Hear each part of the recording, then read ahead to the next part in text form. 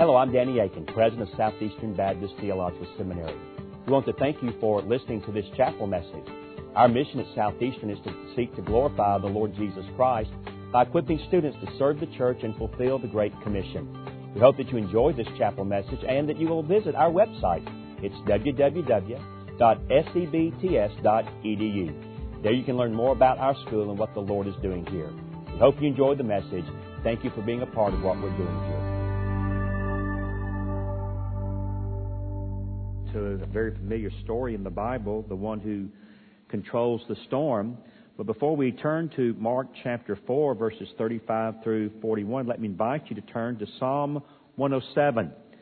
Psalm 107, verses 23 through 32, because there we find, in essence, an Old Testament poetic commentary, if you like, on Jesus controlling the storm and calming the sea. It's a beautiful psalm that celebrates the goodness of God and His great works of deliverance. And in light of what we're going to study this evening, it is appropriate to read verses 23 through 32. You can almost hear these words as perhaps the prayer that might have been voiced by the disciples on the night that they found themselves in this stormy gale. Hear the word of the Lord. Some went down to the sea in ships, doing business on the great waters. They saw the deeds of the Lord, His wondrous works in the deep. For He commanded and raised the stormy wind, which lifted up the waves of the sea. They mounted up to heaven. They went down to the depths. Their courage melted away in their evil plight. They reeled and staggered like drunken men and were at their wits' end. What a apt description of the disciples, as we will see in just a moment. Then they cried to the Lord in their trouble, and He delivered them from their distress. He made the storm be still, and the waves of the sea were hushed. Then they were glad that the waters were quiet, and He brought them to their desired haven. Let them thank the Lord for His steadfast love, for His wondrous works to the children of man. Let them extol Him in the congregation of the people, and praise Him in the assembly of the elders. Now with that then as an Old Testament background, listen to Mark chapter 4, verse 35 through verse 41, which will bring our study of chapter 4 to a close.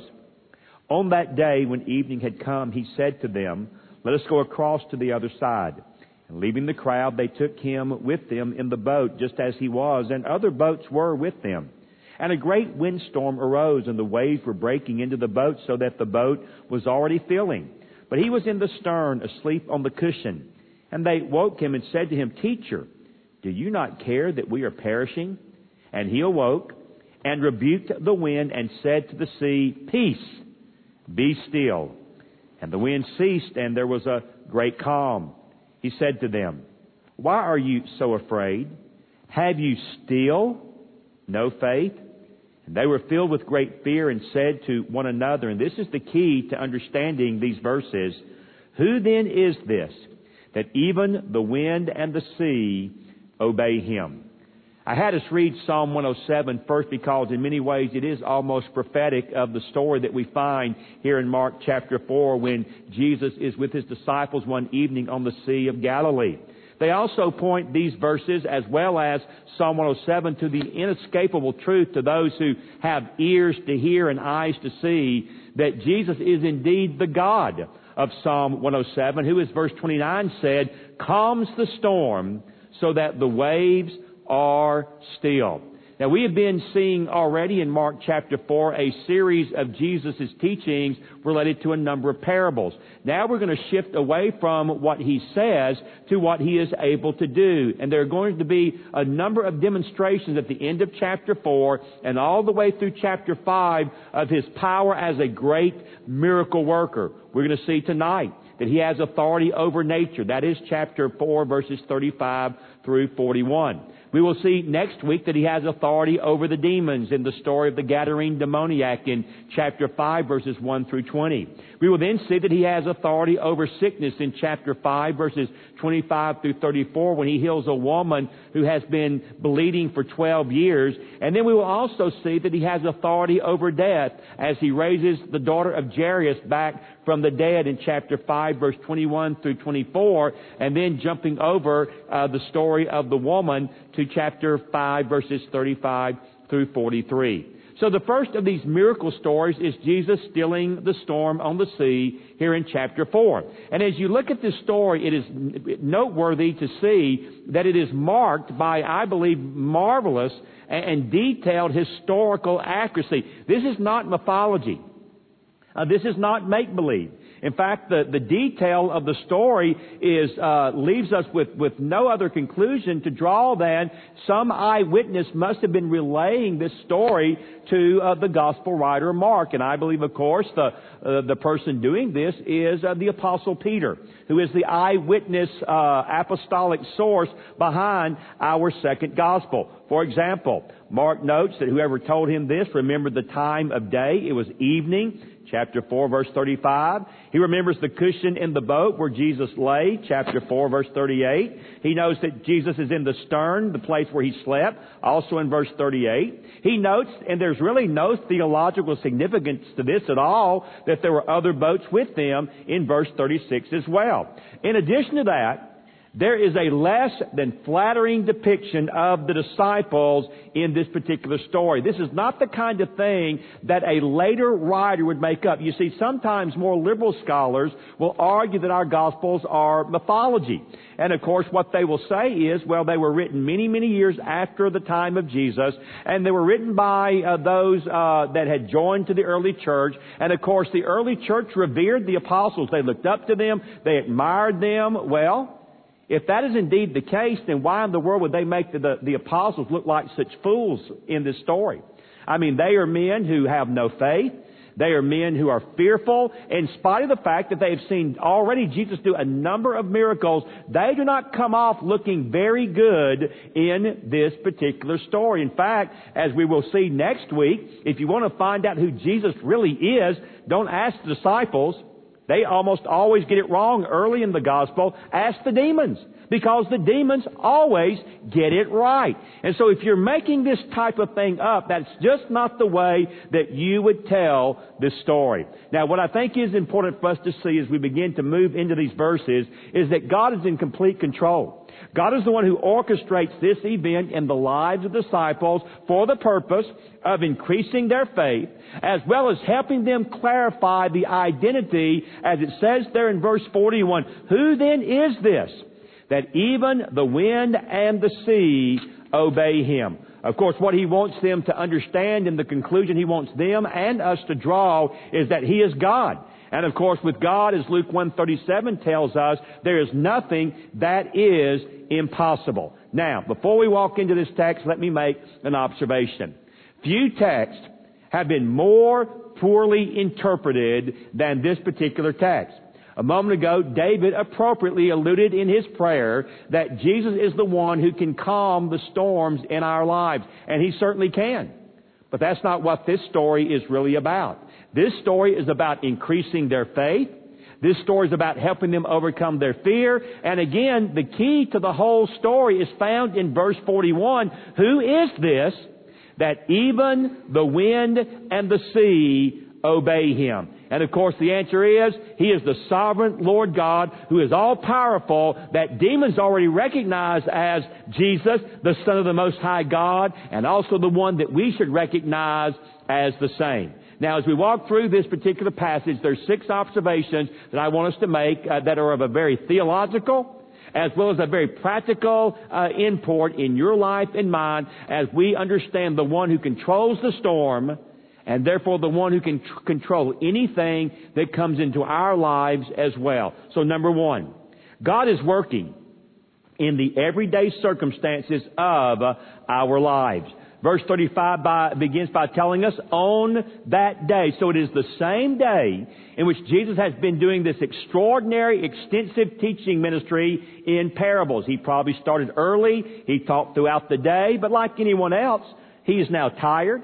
He needs to rest. Evening has come. So on that same day when He taught all these parables, when evening had come, He said to them, let us go across to the other side. And so Jesus says to the 12, it's time to get away. It's time to get some rest. There's nothing unusual about this. There's nothing extraordinary about this. So He says, let's get in the boat. Let's go across to the other side. Verse 35.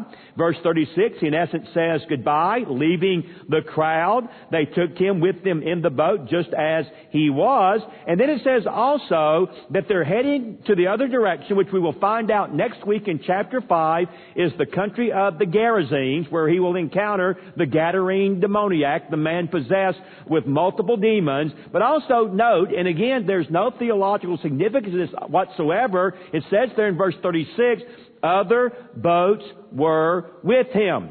In other words, there's a flotilla of boats that are accompanying Jesus as He goes across the Sea of Galilee, which indicates even at night, even after a full day of teaching, He still cannot completely get away from those who are following Him. Well, once He is in the boat, because He has had a full day, I wonder if, like in other instances that we've seen, He may not have had anything to eat. He is exhausted. He is wore out. And so the text says in verse 36, He goes over to the other side, and a great windstorm, verse 37, arose.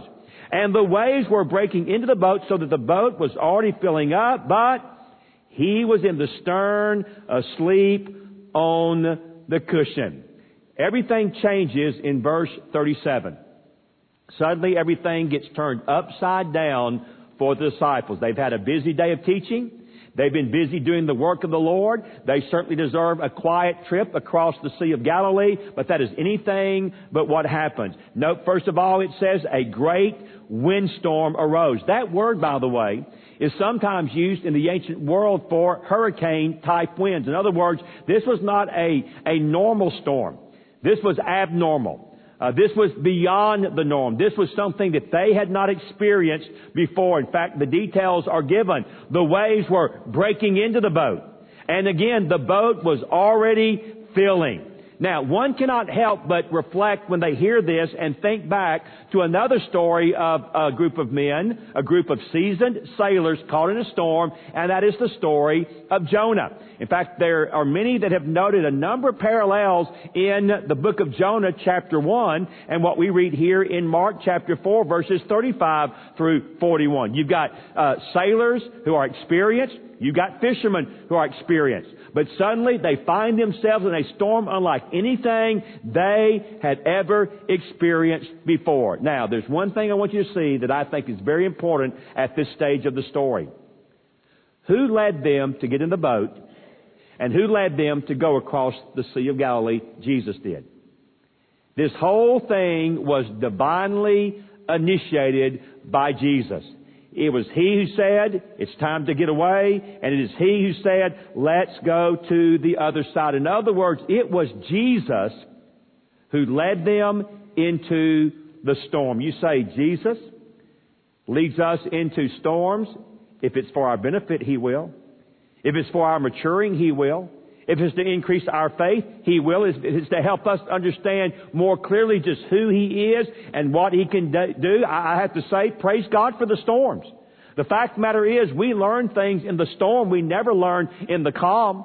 There are things we learn flat on our back that we never learn when we're upright and everything is going well. Our best spiritual lessons are not discovered on the mountaintop. They're discovered we're in the valley. And we have no hope but to look up, and if God doesn't step in and deliver us, we will not be saved. So it was a normal evening, a normal boat ride, normal men, but suddenly they find themselves in an abnormal storm and a severe crisis. It was not accidental. It might have been a surprise to them. It was not a surprise to God. And so how can we apply this before we move on? We should not be surprised when we get surprised. They may catch us off guard, but they don't catch God off guard. These type of events in our lives are divine appointments whereby God is working in the everyday circumstances of our lives to reveal who He is, to teach us who we are, and to teach us who we need. In other words, trials, tribulation, difficulties, those desperate moments are divinely intended by God for Him to do His greatest work of education in our lives. You see, God often brings us into circumstances to bring us to the end of ourselves. And again, I confess I need those moments. As I get older and live longer and hopefully become a bit wiser, if I'm not careful, I become more self-sufficient. I become more adept at coming up with a game plan to get myself out of a bad situation than dropping to my knees and begging God to get me out of a bad situation. We all face those temptations, don't we? And so God brings us to the end of ourselves so that He then can drive us to Him and Him alone as our Savior and our rescuer. In other words, what He does here physically for the 12, He will do for you and me spiritually when we flee to Him and when we trust Him and when we turn to Him. And God is at work in the everyday circumstances of our lives to reveal Himself to us as the all-sufficient one. Now, second lesson. Jesus is human apart from sin. Verse 38 says, during the storm, as the wind arose and the waves were breaking and the boat was filling, verse 38, He was in the stern, asleep on the cushion. Now, let's enter into Theology 101 for just a moment. The Bible is crystal clear, and the church has always believed from its early inception that Jesus is both fully God and fully man. He is 100% God. He is 100% man, two natures united in one person. That's why we often refer to Him, I think, accurately as the God-man. Now, there's one qualification we need to note in terms of His humanity. He is human, but He had no sin. In other words, not only did He not commit a sin, He did not even have a sin nature. In other words, sometimes people will say, well, then what kind of human nature did He have? If He did not have a sin nature, then He's not fully human. Oh, I beg to differ. Sometimes it is said to sin is human. That's not true. Adam and Eve were sinless before they sinned. No, to sin is fallen humanity. When you and I are glorified in heaven, will we still be human? Yes. But we will not sin. And so Jesus is fully human, but He did not commit even a single sin, for had He done so, He would need a Savior. And secondly, He did not have a sin nature. His nature was like that of Adam and Eve before Genesis 3, when they plunged the world into the fall. Two texts in particular make this crystal clear. 2 Corinthians 5:21 says, "For our sake, He, that is the Father, made Him to be sin who knew no sin, that in Him we might become the righteousness of God." Some have referred to 2 Corinthians 5:21 as the great exchange. He took from us what we had, our sin, and He gave to us what He had, perfect righteousness. I would say, what a deal. What a deal. He takes our sin and He gives us His righteousness. But again, He made Him to be sin who knew no sin. Hebrews 4:15. "For we do not have a high priest who is unable to sympathize with our weaknesses, but one who in every respect has been tempted as we are, yet without sin." And what is so beautiful about the story of Jesus stilling the storm is that His humanity and His deity are put on display in this story. But it is His humanity that really stands out here in verse 38. The text says, amazingly, astonishingly, He is in the stern of the boat, fast asleep on a cushion. And again, this just tips us off to the fact that Jesus, like any human, got tired and He needed to rest. In fact, He needed to sleep. By the way, this is the only time in the Bible that we read of Jesus sleeping. I believe He slept like anyone else, though perhaps not as much as some, but He needed to sleep just like you and I need to sleep. But when you look at the Bible, it is very clear that He was in all ways human apart from sin. Matthew chapter 4 verse 2, He got hungry After 40 days of fasting and 40 nights, He was hungry. If you go back and look at Mark chapter 3 verse 5, He got angry. If you look at John 11:35, the shortest verse in the Bible, Jesus wept. And of course, when you look to the crucifixion in all the Gospels, He died. So He slept, He got hungry, He got angry, He cried, and He died. And evidently, the day had been so exhausting, He quickly fell asleep and He slept right on through the storm. I say playfully, Jesus must have had His sound machine set on waves that evening, and so it just put Him to sleep, and He stayed asleep right on through the storm. But there's something else I think we need to take note of.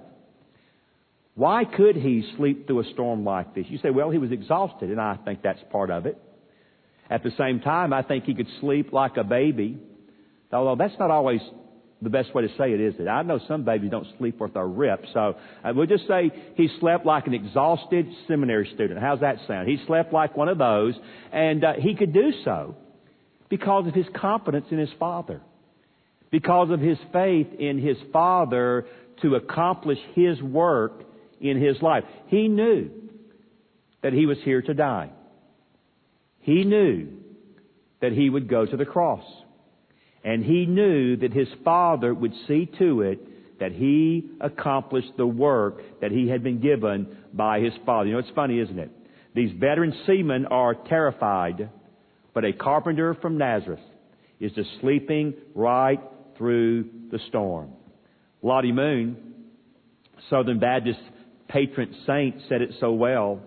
We are immortal until our work on earth is finished. Jesus knew that He had a work on earth to finish and that He too would not see death until it was the right time according to the promise and plan of His Father. He is indeed human apart from sin. Number 3, humans panic when they lose faith in the one that they should trust. The latter part of verse 33 says, and they woke Him and said to Him, Teacher, do you not care that we are perishing? Now, to be fair, this is a normal human reaction, but it is not the spiritual response that you would expect from a group of men who have seen Jesus do all that He has already done and heard Him say all that He has said. But no, they're in a panic. And so they wake Him up, and just like the captain in the story of Jonah chews Jonah out for being asleep in the bottom of the boat, the disciples chew Jesus out and jump on Him as well. Mark says they called Him teacher. Matthew 8:25 says, Lord. And Luke 8:24 says, Master, Master. I suspect they said all of this, and probably being sailors, even more, but I'm glad the more is not recorded in the Bible. Here, the authors of the Gospels record terms of respect and dignity, although the question that they fire in His direction is anything but respectful. Do you not care that we are perishing? Don't you care? Wake up! We're dying. You're over there asleep. You don't give a rip, do you? They question His love. They question His concern. Of course, that's nothing or something you would never do, is it? Something I would never do. No, as I've read through this story now many, many times in preparation for our study tonight, I have too often seen myself in the disciples. They think Jesus is indifferent. They think Jesus doesn't care. They think Jesus is not paying attention. Ever felt that way? Things in your life just seem to be coming unglued, falling apart, going to hell in a handbasket, and it's like, well, God, where are you? I don't even hear you. You're silent. Adoniram Judson, when he had buried his wife and a number of children, said, I believe in you, but I don't know you. I don't hear you. I don't see you. And the fact of the matter is, even those who are sold out to Jesus can sometimes be overwhelmed by the circumstances of life that will cause them in act of desperation and unbelief, to burst out rudely and to exhibit no faith whatsoever in spite of the fact that he has shown himself to be trustworthy over and over and over again. I like what the Baptist preacher Charles Spurgeon said. I thought it fits so well in this particular story. God is too wise to err, and He is too good to be unkind. So leave off doubting Him and begin to trust Him. For in so doing, you will put a crown on His head. And so isn't it the case that Mark is challenging us to crown Him in faith and not doubt Him in unbelief? Yes, humans panic when they lose faith in the one that they should trust. But now lesson number 4. Jesus has authority over nature. Why? Because He is God. The Bible teaches that God and God alone is what I call thrice omni. He is omniscient. He knows all things, actual and potential. He is omnipresent. He is everywhere present through the Spirit. And He is omnipotent. He is all-powerful. He can do anything. And so Jesus is awakened from His sleep, having been disturbed by the disciples.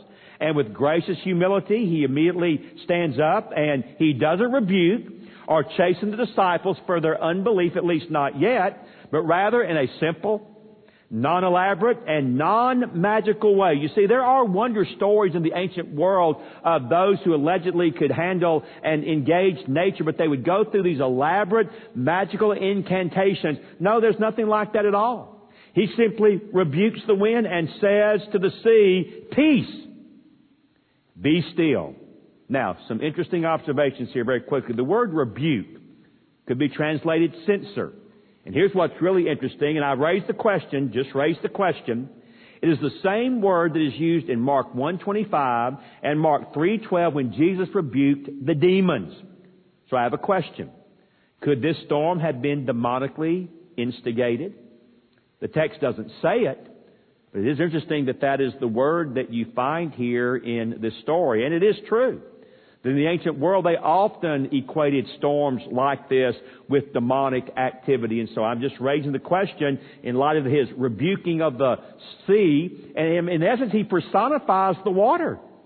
He speaks to the sea like He's speaking to a person. And He rebukes the sea like He rebuked the demons. So it's at least something worth considering. The word "be still" carries the idea of be muzzled. And it's a perfect imperative, which means imperative, word of command, perfect tense. I'm commanding you to do something that will remain. So in essence, He's saying, be still and stay still. And of course, what we read is what we would expect. The wind ceased and there was a great calm. In other words, because the Master had spoken, the wind and the waves obey immediately. Now folks, any way you slice it, if you can stop a storm and you can stop the winds, you're God. No man can pull that off. No woman can pull that off. No one can magically cause something like that to happen. And furthermore, hurricane winds are stopped with a single word. There's no struggle. There's no debate. There's no difficulty. As one man said, a mega calm suddenly overcomes the mega storm, and everything is peaceful, everything is tranquil, everything is back to normal, and only God could do this. And therefore, what's the conclusion? Jesus then must be God, which again is what I believe the whole story is driving us to conclude, as we will see at the end in verse 41. Step number 5, or lesson number 5. Trials and difficulties come for the benefit of our faith. Verse 40, Jesus now turns from speaking to the storm to speaking to the disciples. And His 2 questions do contain a rebuke, though it's a mild one. First question, why are you so afraid? Second question, have you still no faith? In other words, the storm was for the purpose of discipleship. The storm was for the purpose of teaching them a lesson that would increase their faith, and unfortunately, they failed and failed miserably. What they should know by now, they miss. What they should have comprehended by now, they come up short. Again, it's interesting That the story all the way through is told not from the perspective of Jesus, but from the perspective of the disciples. They had taken Jesus with them, verse 36. They've raised Him from His sleep, verse 38. They're afraid and lacking in faith, verse 40. And then they are perplexed about who this person is in verse 41. So in the eye of the storm, the disciples accuse Jesus of forsaking them rather than trusting Him. And not surprisingly and unfortunately, this will not be the last time Jesus will question their lack of faith. I've noted for you in your notes. They will do it again in chapter 7, verse 18.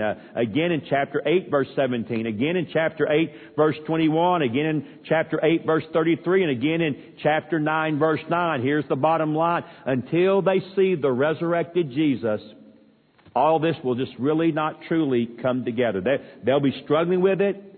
They'll sometimes get it right and other times get it wrong. Peter will say in one breath, "You are the Christ," and then just a few moments later he will say, "But you will not go to the cross." And he gets rebuked by Jesus like he is a demon-possessed man. And so they're back and forth, up and down, struggling all the way through until the cross and the resurrection. Now, here's my point for us tonight. We don't have that excuse. We do not have that excuse. Having the full revelation of God's Word, we know He's God. We know He's all-powerful. We know He's all-knowing. We know He's taking care of our sin. We know He rose from the dead. So you're telling me He can't be trusted in a storm like this? And the answer is, well, of course He can be trusted in the storm and in every other situation as well. Why are you still afraid? Do you still have no faith? Finally, lesson number 6. The identity of Jesus is an issue we all must settle. The story ends, interestingly, not with Jesus asking a question, but with the disciples asking a question.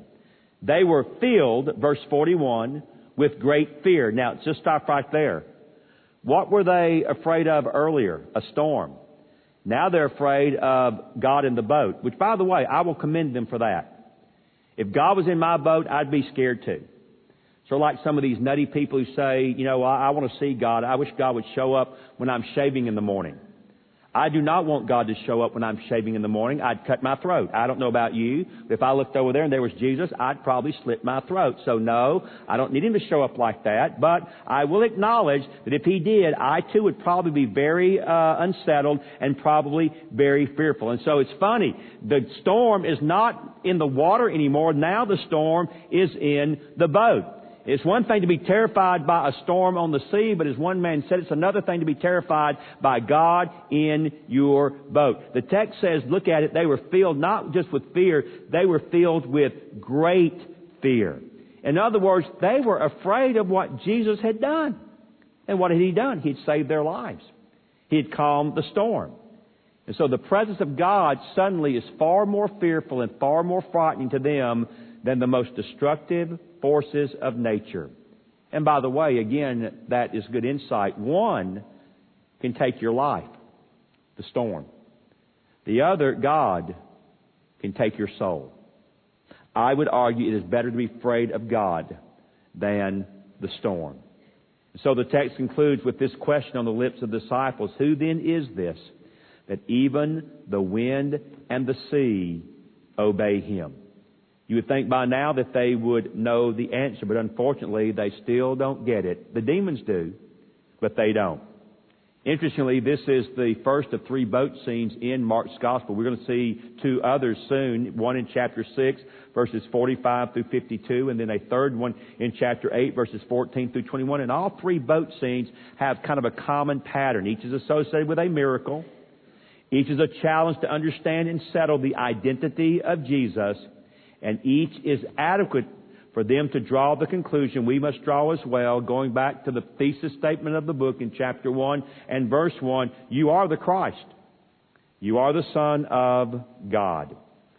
There was a famous atheist who died 40 years ago by the name of Bertrand Russell. He wrote a book entitled Why I'm Not a Christian. And Bertrand Russell was asked on one occasion, what if you die and find out that you're wrong? What will you do when you stand before God? Bertrand Russell answered rather arrogantly, I will look God in the face and say, not enough evidence, God. Not enough evidence. I would submit to you, in light of a story like this one, that excuse will not fly. That answer will not get him a pass, and it will not save him. No, the evidence is there. The evidence is in, and the evidence is overwhelming. Who is this one that even the wind and the sea obey him? Well, the demons tell you in chapter 5, verse 7, you are Jesus, Son of the Most High God. As we close, I think it is interesting to note that there are some parallels, as I alluded to earlier, between the story of Jonah and the story of Jesus calming the sea. And in many ways, that should not surprise us, because in Matthew chapter 12 and verse 40, Jesus in essence refers to himself as the true Jonah. And he is. As Tim Keller has said better than I, he is the true Jonah who was consumed by the stormy sea of God's wrath as he hung on the cross. He endured the storm so that we could find peace and calm and be saved. Jesus calmed the only storm that could truly sink and drown us, the storm of God's wrath and judgment. So he went down into the storm only to emerge 3 days later as the one who stilled the just and righteous wrath of God against sinners. Therefore, if he took care of that storm, this divine man can certainly be trusted to handle any other storm that we may ever encounter. Who then is this man that even the wind and the sea obey him? Playfully I say, ask the demons. They know. And the fact is, we can know too. And the fact is, we should trust him no matter what comes our way. He has proven that he is worthy of our faith, anytime, any place, and under any circumstances. Let's pray together. Father, I love this story. There's parts of it that are funny, and there are other parts of it that are very convicting. And yet there's other aspects of it that bring such confidence and such joy to my life, because you are indeed the God who can calm the storm and still the waves and the wind. You're the God of the universe, the God of creation, the God who can handle anything with just the spoken word. And for that I praise you and thank you. And Lord, I do see myself in the disciples.